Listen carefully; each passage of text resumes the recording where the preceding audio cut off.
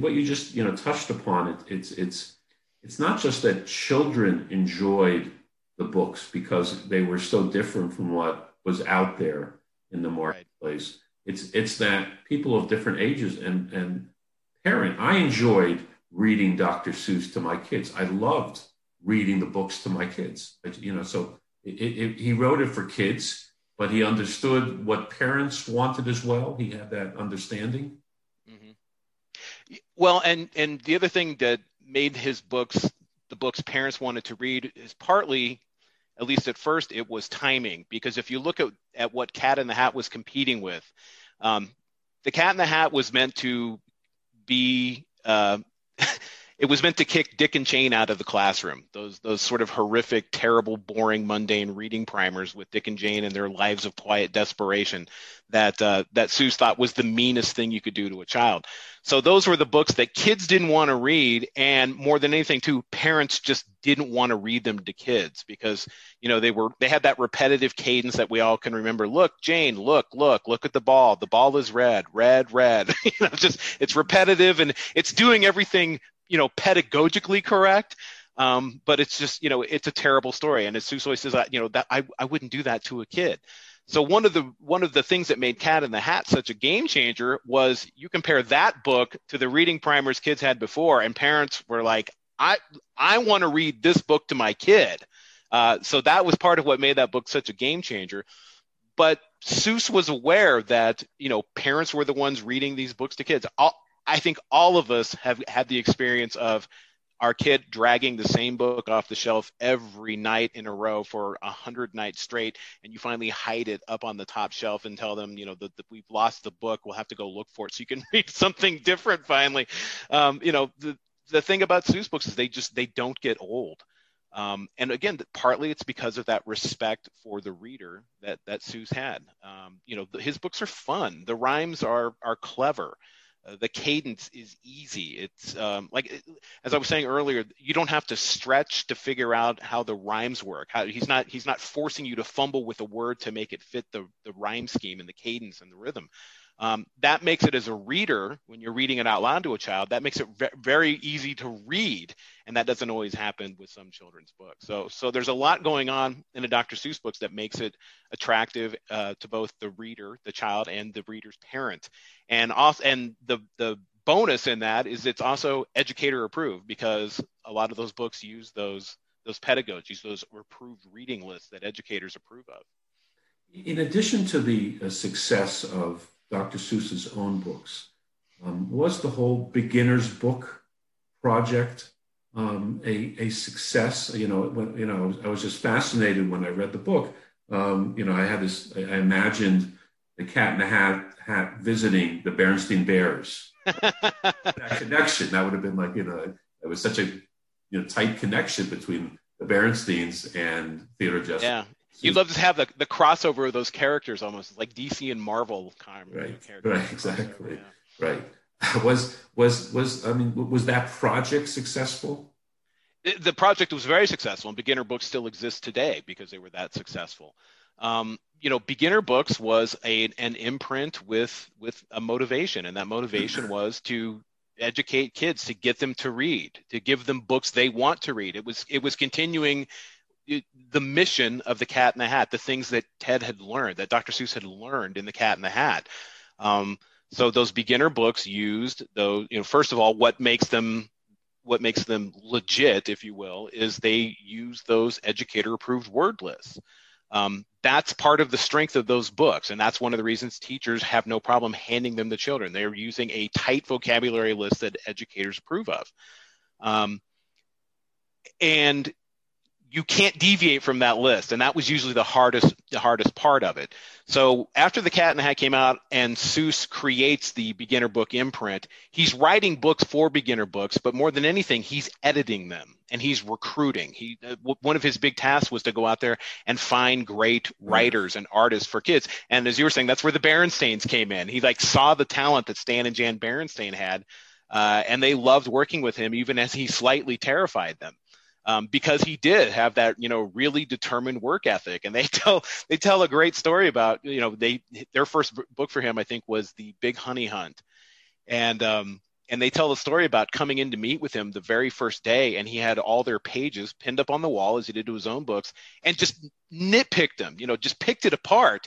And they thought, oh my God, this is terrible. And he gets done just telling them everything that's wrong with it, and then says, "We got a great book going here. You should be really happy with this." So, and they had this conversation as they got on the train to go home, saying, does he even like us? And I think it was Jan who said, you know what? The work is what really matters to him. I think that's what's most important to him, which was exactly right. And so that was sort of the driving force behind beginner books was Dr. Seuss, making sure those books followed the plot, had a plot, the Frank Capra method. Make sure you've got a story, make sure you're telling a story, giving them something interesting. And it did get to the point where they had a big sheaf of sort of rules they had for these books, which was don't show anything on the page that's not referenced in the text, for example.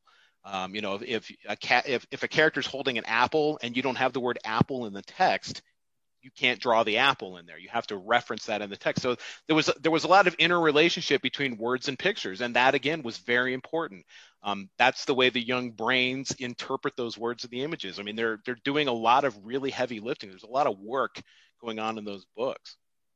Well, what was you describe in detail the relationship between Dr. Seuss and his wife, and one gets the impression that this. I don't know if it's the support, really a partnership that he could not have become Dr. Seuss without his wife. Is that correct?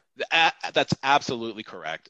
First of all, she was the one sitting next to him in class in Oxford who said, "What are you in here trying to be a college professor for? You need to be drawing for a living." So, right there, she already gets some big credit for that. But she was his first and best editor. She was the one more than anybody else who was permitted to call baloney on him. Every draft went to Helen first. And Helen was a really talented writer in her own right. At one point in World War II, when he was serving in the Army, she was paying the bills by writing children's books for Disney, for example.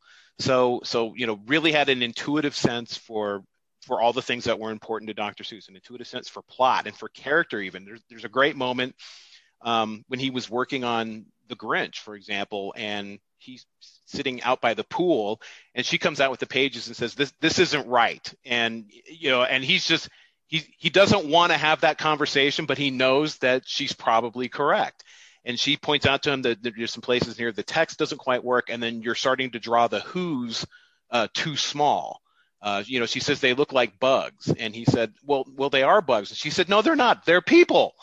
And he knew she was right. So it was back to the drawing board. But Helen was the only one that could do that to him.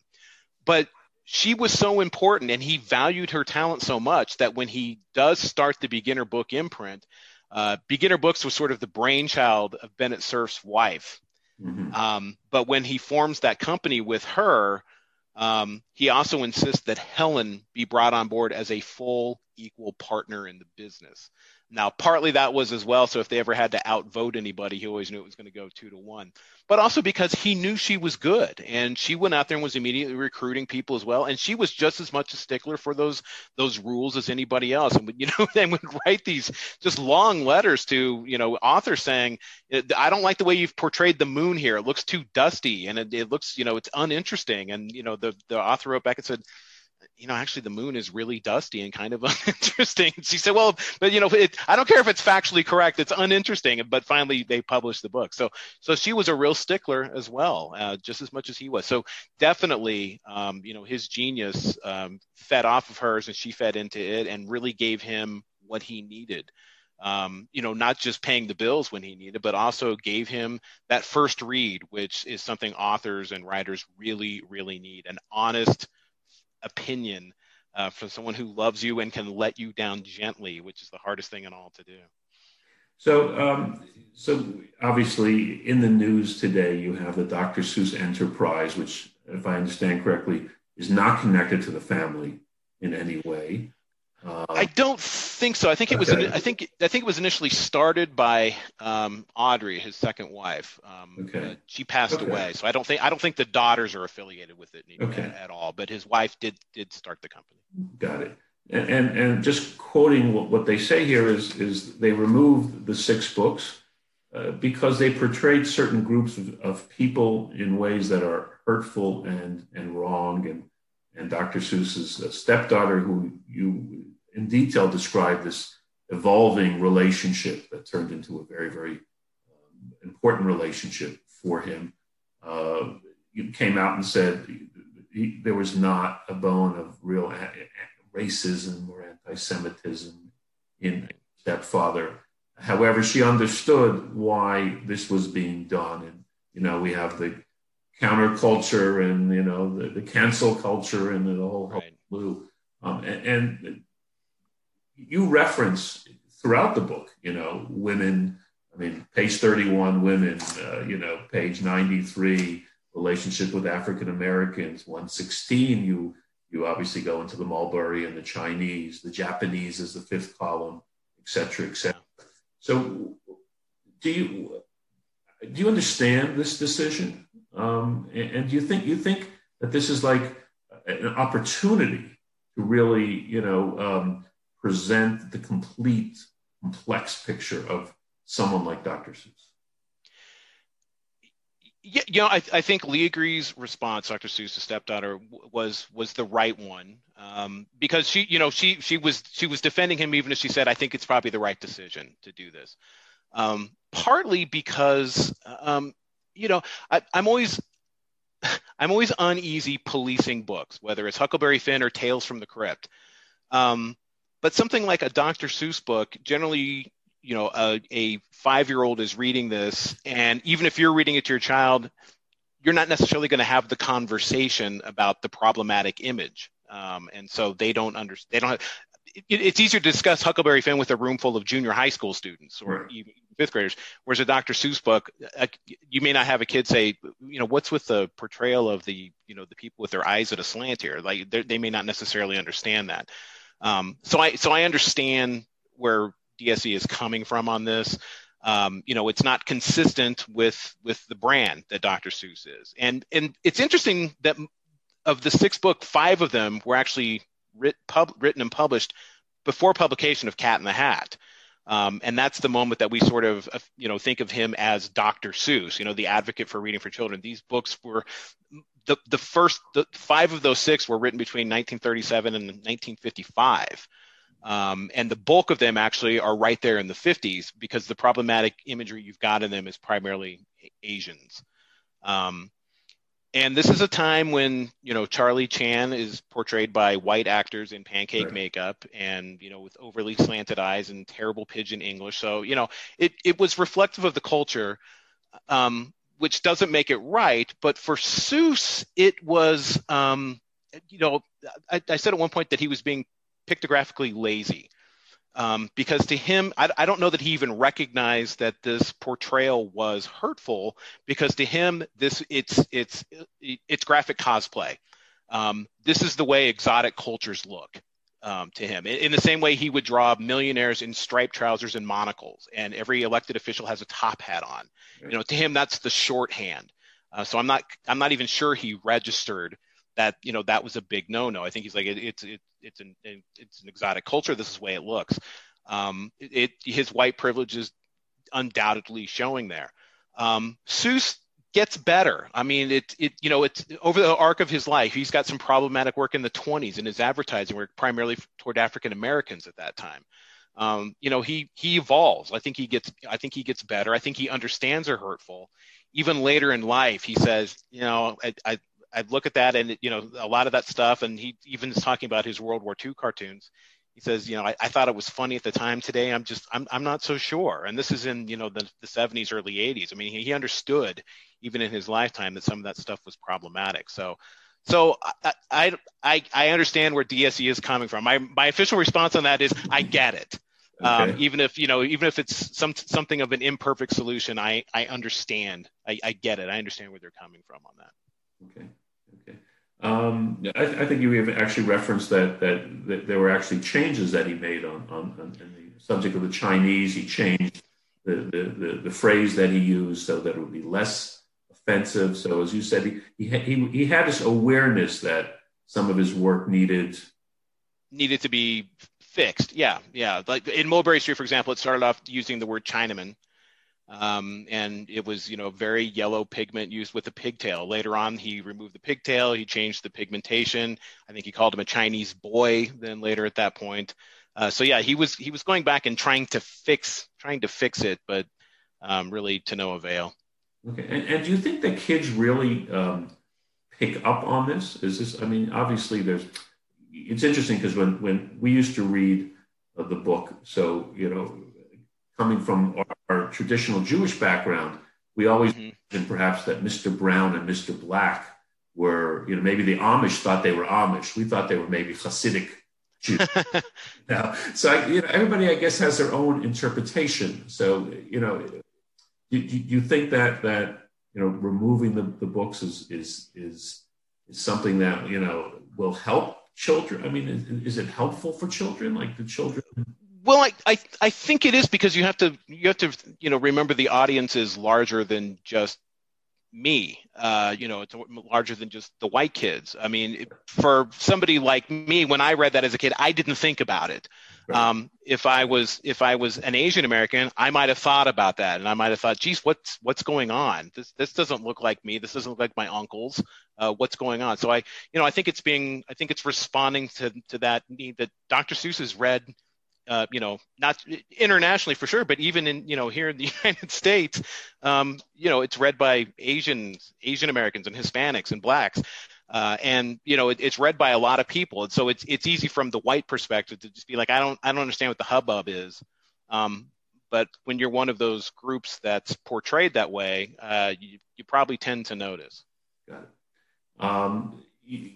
In terms of Dr. Seuss and the Jewish community, the Jewish people, I think you actually mentioned in your book that, I think it was when he was at Oxford, he said that for a year and a half, people assumed that I was Jewish because of my black hair and big nose. And his big nose, yeah.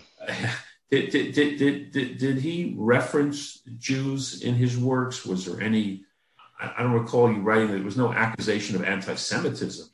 No, and in fact, most of his work that explicitly references Jewish people is his World War II cartoons, and some of them are stunning. I mean, we talked a little bit earlier about the one with Lindbergh with the American Eagle with the sign that said "I'm half Jewish." When he's got just a terrifying cartoon of, I think it's Pierre Laval with Hitler. And they're in a forest and their arms are draped around each other. They're singing together. And it's all about, it's a shot at Pierre Laval for, being in bed with Hitler, but they're in a forest, and in the trees all around them, you see feet hanging from the trees. And to make sure the point is made, the word Jew is written across these. I mean, he is not pulling any punches with that. I mean, he suspected the atrocities even then. Of what was going on, and did see actually when he was in Europe at one point, he went into an abandoned concentration camp, and even then, seeing the evidence there, I mean, the mind boggled at that. He just couldn't comprehend that he was sitting in a probably a laboratory where they were experimenting on people, and just couldn't wrap his head around that people would do that to one another. So his explicit experience with this work that takes on anti-Semitism and talks about the Jewish community tends to really happen in those World War II cartoons. And I've said this before, but I'll just keep saying they're really powerful cartoons. Okay, we're going to hopefully, when we edit this, show some of them. I've taken a look at some of them, and they really. Yeah. Did you find the one I just referenced with the tree? Yes. With the tree? Yes, I did. Yeah. I mean, it's horrifying. It's horrifying. And you'll know what I mean when I say this. It's horrifying and gorgeous. I mean, it gives me goosebumps. It's really effective. It's a terrifying cartoon. Okay. What's next in your plans? I mean, you have, icons. The Muppets. Yeah. I don't have one right now. It's been 2 years since Seuss came out, almost 2 years. This is the longest I have ever gone since 2006, I think, without knowing what my next project is. I don't know at the moment. It's a matter of finding fit, a good fit and interest. It's one of those, when you tend to write about big names and iconic names, everybody's got a subject they want you to do. I get inundated with people. This would be a great book. Everybody wanted me to do Stan Lee, but I knew there were also, I think, 3 Stan Lee bios coming out close to the same time. So I don't know. I'm as anxious to find out what I'll be doing next as anybody. Okay, wonderful. Again, Becoming Dr. Seuss, it's a wonderful, wonderful book. It's just deeply researched, highly entertaining, really gives you a sense of the complexity of a person who was, as you had mentioned earlier, throughout the entire 20th century, lived through the entire span, a person who, evolved and was complex. And thank you very, very much. This has been wonderful. I can go on forever. I can too, Ari. I would, we'll keep, after you shut this down, we'll keep talking till midnight here. Very good.